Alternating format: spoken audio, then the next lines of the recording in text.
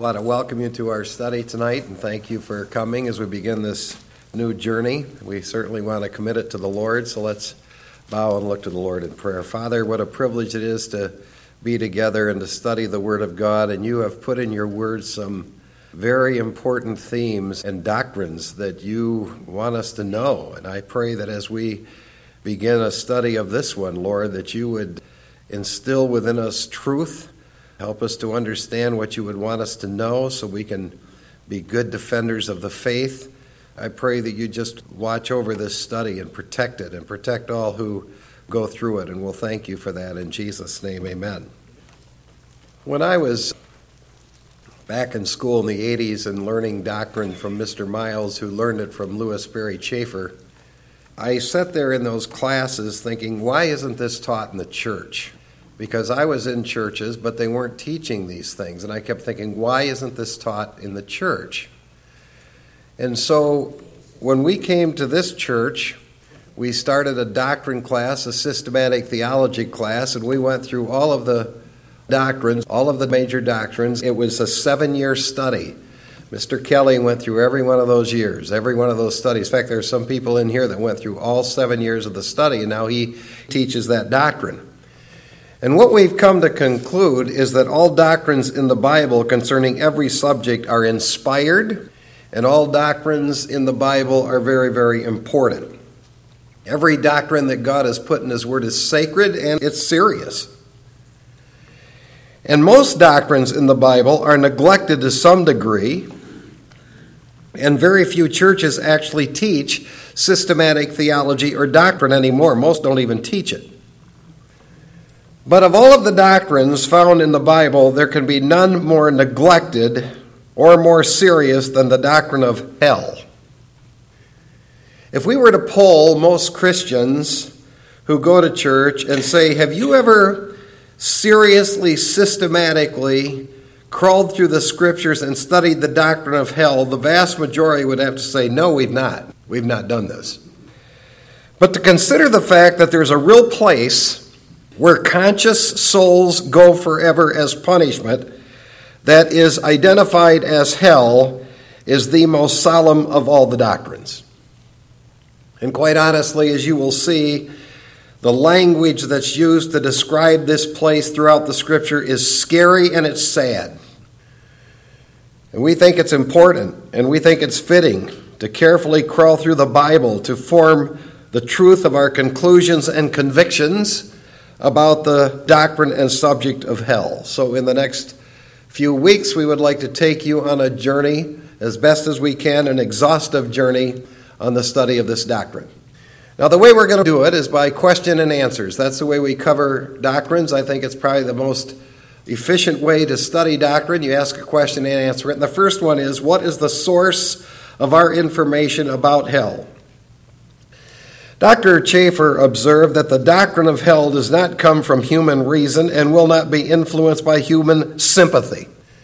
And that is so important to get a grasp on as we begin this doctrine. The source of our information about hell is the inspired, written Word of God. That's our source. That's the source for what we believe.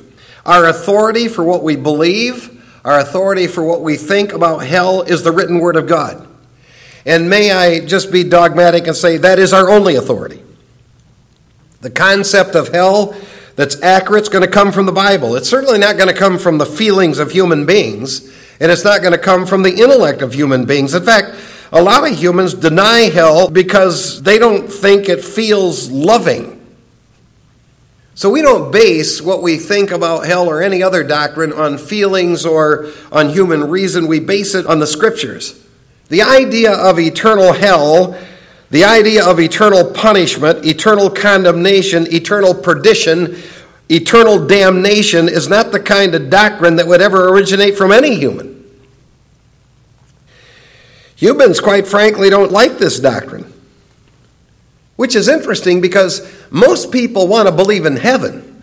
In fact, most people do believe in heaven, but very few take hell seriously. We'll examine many passages of Scripture in this study, but we cite 6 here to show that hell is a stated and revealed biblical doctrine, and you'll discover as we look at these 6 passages tonight, 4 of the 6 come from Jesus Christ himself. In fact, you'll learn as we go through all of the passages in this study that a great majority of them come from Jesus Christ himself, who obviously knows about this place. So I'd like you to open to Matthew 5, and you'll notice in verse 22, in Matthew 5:22, Jesus says, "But I say to you that every one who is angry with his brother shall be guilty before the court, and whoever says to his brother, 'You good for nothing,' shall be guilty before the Supreme Court, and whoever says, 'You fool,' shall be guilty enough to go into the fiery hell." Jesus said that. He refers to a fiery hell. We're not the ones saying it. He said it.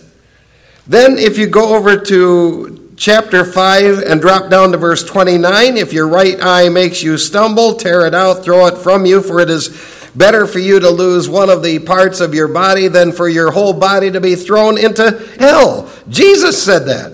2 times there's a place where people are thrown into, and it's hell. Verse 30, "If your right hand makes you stumble, cut it off, throw it from you, for it's better for you to lose one of your parts of your body than your whole body go into hell." So 2 times he mentions this place, hell. Go to Matthew chapter 10. Matthew chapter 10. And notice verse 28. "Do not fear those who kill the body, but are unable to kill the soul, but rather fear him who's able to destroy both soul and body in hell." Here's the Lord Jesus Christ, and he's talking about fearing God who is able to cast the soul and body into hell. Now, why in the world would he say that if there's no hell? It doesn't even make logical sense, does it? Let's go to Matthew 25. Matthew 25 and verse 41. We're going to go through many, many passages in this study as we analyze this doctrine. But in Matthew 25:41, "Then he will also say to those on his left, 'Depart from me, accursed ones, into the eternal fire, which has been prepared for the devil and his angels.'" Now here, the Lord Jesus is talking about those that aren't in a right relationship with him being cast into eternal fire. The eternal fire. The fire, the eternal fire. Then go over to 2 Thessalonians chapter 1. And we read in verse 8, "Dealing out retribution to those who do not know God and to those who do not obey the gospel of our Lord Jesus, these will pay the penalty of eternal destruction away from the presence of the Lord and from the glory of his power." Now, Paul says there is a punishment place that God has. It's a place of retribution for those who have not responded to the gospel of Jesus Christ, and he calls it a place of eternal destruction. And then Revelation 14, one more we go to, Revelation 14. And we're just giving you a little glimpse of 6 passages of Scripture. In Revelation 14, beginning at verse 9, "Then another angel, a third one, followed them, saying with a loud voice, 'If anyone worships the beast and his image and receives the mark on his forehead or on his hand, he also will drink of the wine of the wrath of God, which is mixed in full strength in the cup of his anger, and he will be tormented with fire and brimstone in the presence of the holy angels and in the presence of the Lamb. And the smoke of their torment goes up forever and ever. They have no rest day and night, those who worship the beast and his image, and whoever receives the mark of his name.'" So John saw this place of God's wrath where one is tormented with fire and brimstone forever and ever. Now, just by general way of observation, from those 6 passages, we see that the subject and doctrine of hell comes from the Bible. We're not the one that made it up. The subject of hell comes from the Bible. It's a biblical doctrine. And if it's a biblical doctrine, we need to know it. We need to know it. So that brings us to the second question, and that is, why study the doctrine of hell? The truth of the matter is most have never studied this doctrine, and I can say this because I own most systematic theologies that have ever been printed, and I've read them all. Most systematic theologies don't spend a lot of time dealing with this subject either. They gloss over it. But this is a serious, serious doctrine. And there are at least 6 biblical reasons why we're going to study this doctrine. First of all, because hell is a biblical subject God has revealed in His Word. Now, the notes that we're going to give you and compile for you as we go along in this study, it kind of reminds me of what Mr. Miles told me happened to him back in 1939. He said that he was in class. Louis Sperry Chafer at that time was working on his systematic theology. He hadn't published it yet. He hadn't put it in book form. So he said every time we went to class, we would get these handouts in class that would take us through the study he was about to give us. And he said ultimately those handout notes became the whole backbone for his whole systematic theology that's now in print. So the reason why I say this is I'm still in the process of compiling things. I mean, I'm far advanced in my preparation of this, but I'm still working through things, and we'll be getting handouts as we go on in this study. But where we're at tonight is there are at least 115 to 116 specific words in the Bible that I can calculate that refer to hell. 2 Timothy 3:16 says all Scripture is inspired by God and profitable. We also know that the Apostle Paul said we are to be diligent to accurately handle the Word of God so that we would be unashamed people. So from that, we could conclude our job and responsibility is to know and defend what God has revealed, and hell is a critical doctrine in the Bible. We are to study and accurately understand what God has revealed. And as I just mentioned, right now, as of tonight, there are at least 115 to 116 specific words in the Bible that refer to hell. Now, you'll get this later in print, but I'll just give you an overview tonight. For example, and I'm talking about now the actual references to hell. Take Sheol when it refers to hell, 65 times. Gehenna when it refers to hell, 12 times. Hades when it refers to hell, some say 10, some say 11 times. The abyss where people go for judgment, 9 times. The pit of darkness, chains of darkness, cast into outer darkness, 7 times. You'll get this in print later on. Abaddon is used 6 times. Fire and brimstone are used in a combination 5 times, and Tartarus is used 1 time. Now, those words are words that are direct references to hell, and God's the one who put them in His Word. God's the one who revealed these words. Obviously, because He has put it in His Word, He expects us to understand those words, recognize what they mean, and build doctrine on that. And that is why we're going to study it, because He's revealed it in His Word. There are a lot of words in there that describe this place graphically, and it's hell. Secondly, because knowledge of hell is necessary to a proper perspective of God. Knowledge of hell is necessary to a proper perspective of God. Flip over to Psalm 7. In verse 11, we learn, Psalm 7:11, God is a righteous judge, a God who has indignation every day. God is a righteous judge. Now flip over to Romans 9.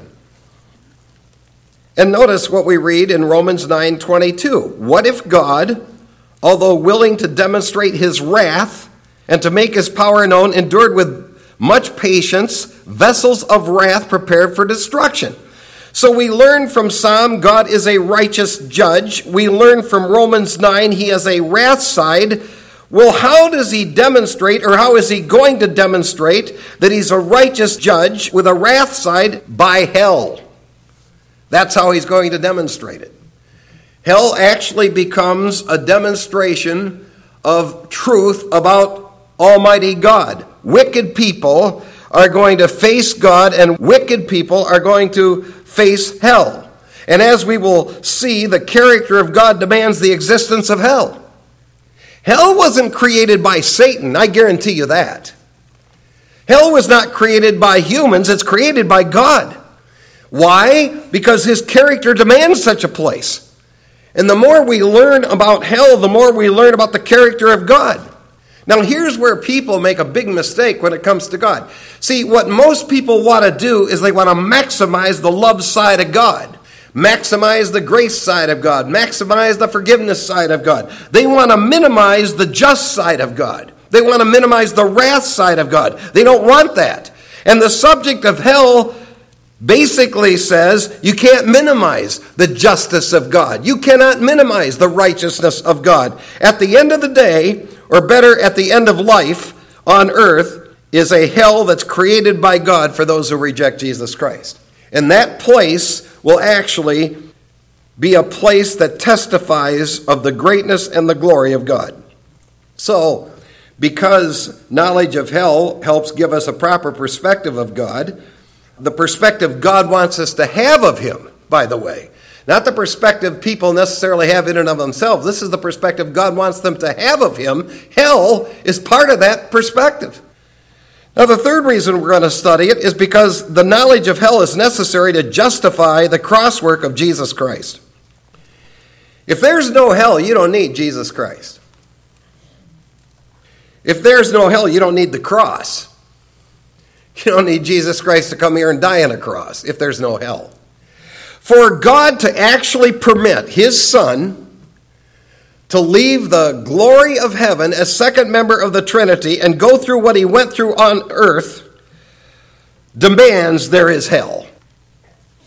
Dr. Chafer said, if God could save one soul from one sin by mere generosity, he could save all souls from sin by generosity, and the death of Christ thus becomes the greatest possible divine blunder.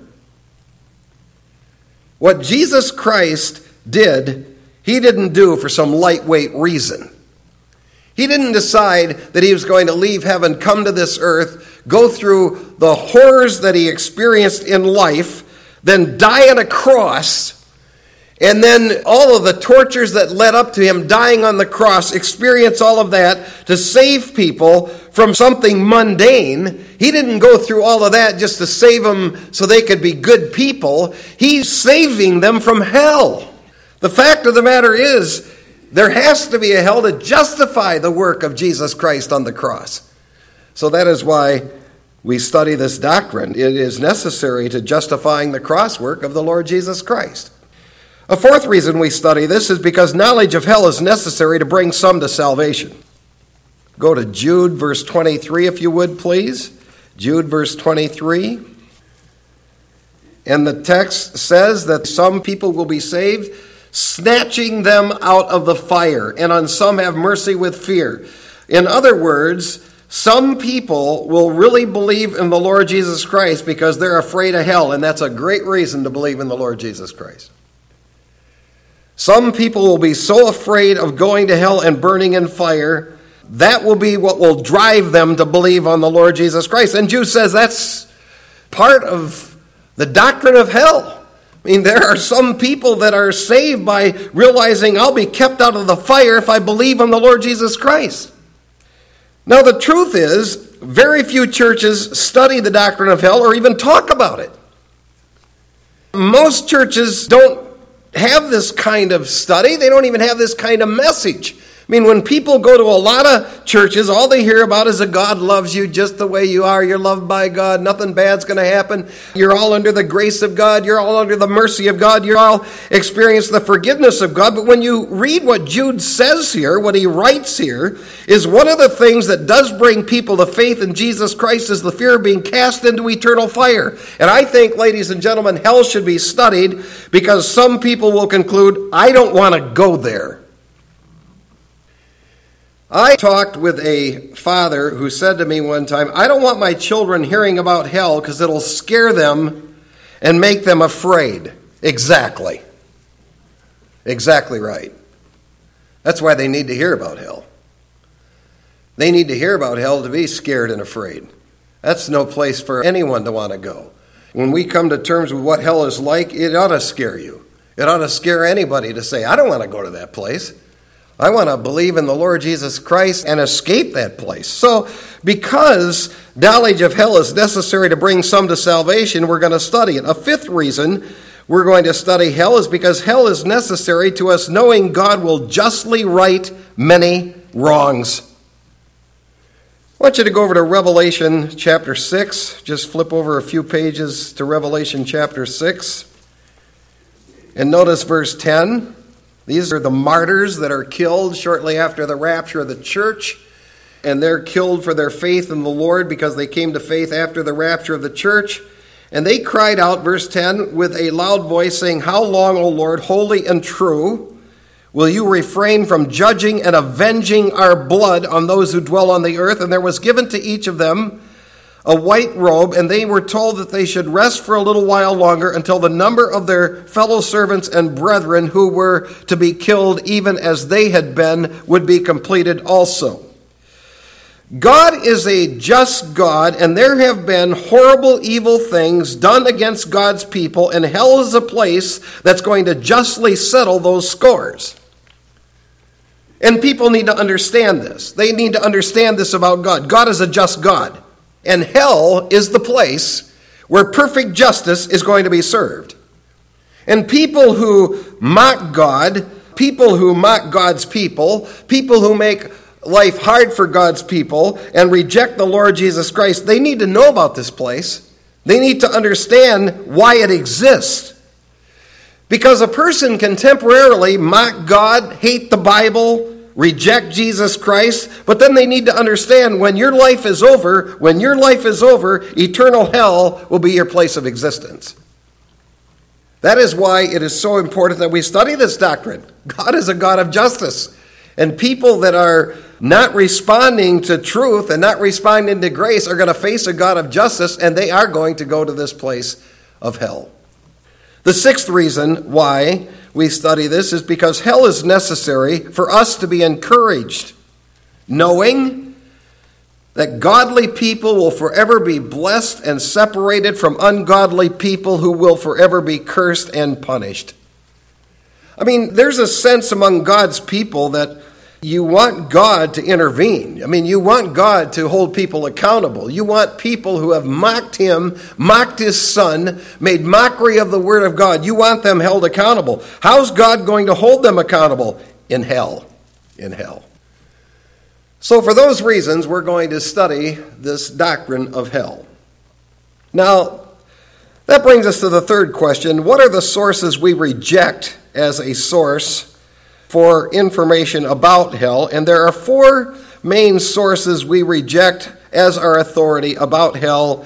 We'll probably cover one of them tonight. And the first one is, we do not base our view of hell on human reason.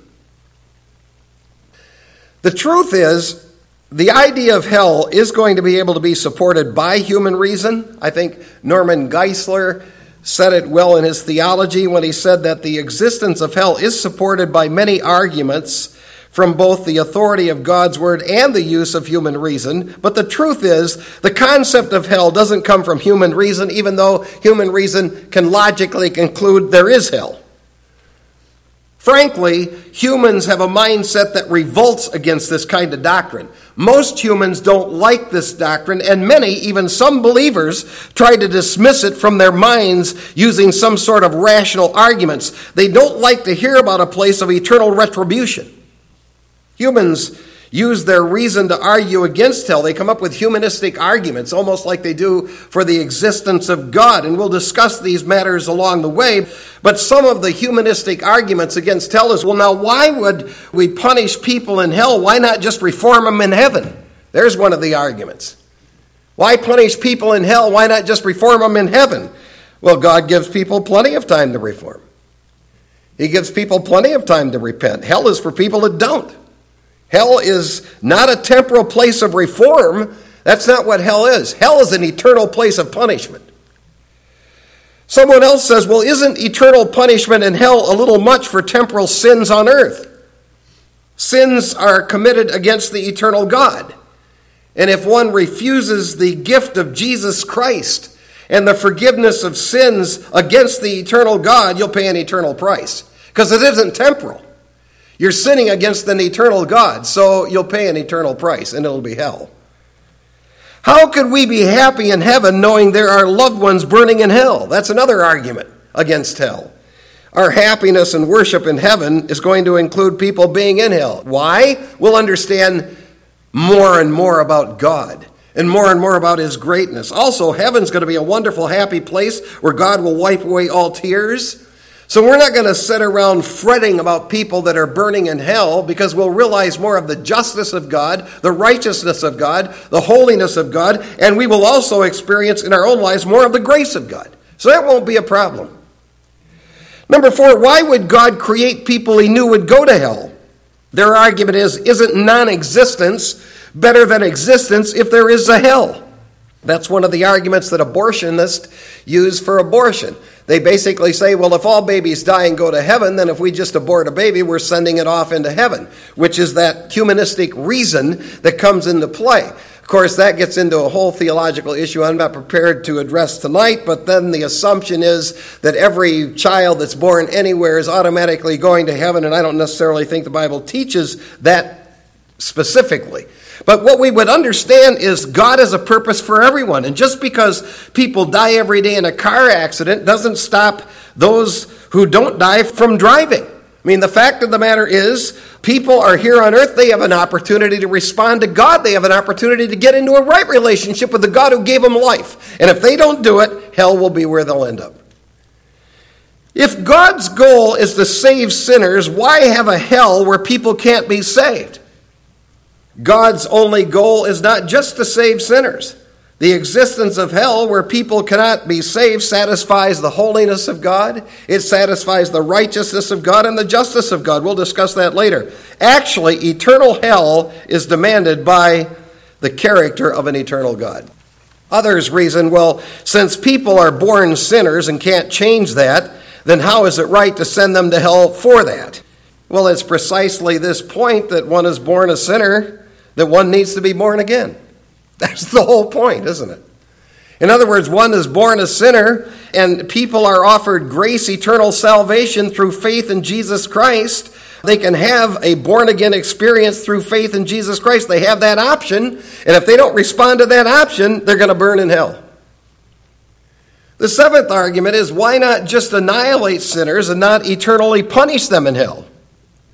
Because humans are made in the image of God. You cannot annihilate something made in the image of God. It's going to live forever someplace. It may not live with the Lord in heaven, but it will live forever someplace. And if it doesn't live with the Lord in heaven, it will live in hell. The 8th humanistic reason is hell is contrary to the grace and mercy of God, so why would it exist? Well, grace and mercy and love are expressed at that cross of Jesus Christ. And the patience of God putting up with all kinds of abominable sins. Just look around at our world today and think of the abominable sins that God is just patiently enduring. His grace and mercy are giving people opportunities to believe in His Son, but that grace and mercy does not eliminate His perfect holiness, justice, and righteousness. So that if a person rejects Jesus Christ, they're heading to this hell. And a final argument is everlasting punishment is not the same as being everlastingly punished. In other words, why not just punish the person and have it over forever like Sodom and Gomorrah? Why not just destroy the sinner and put them out of existence rather than have them burn forever? Well, again, we go back to this point. When one is created in the image of God, that means you're going to live somewhere forever. You are going to live somewhere forever. And since faith in Christ can bring one to eternal heaven, one who rejects Jesus Christ will end up in eternal hell. So it doesn't matter what the human argument or reason. We don't buy it. If it comes down to a choice that you believe the Word of God or you believe someone's rationalistic arguments, you stick with the Scriptures because you'll never go wrong doing that. Well, our time is long gone tonight. I want to thank you for coming. We're going to be covering a lot of information in this study in the next weeks. We have a great day planned for you on Sunday. We have Communion Sunday coming, and we have a great text in Romans, powerful text in Micah. So any questions about anything tonight we've covered? All right, thanks for coming. Good night. The Lord bless you.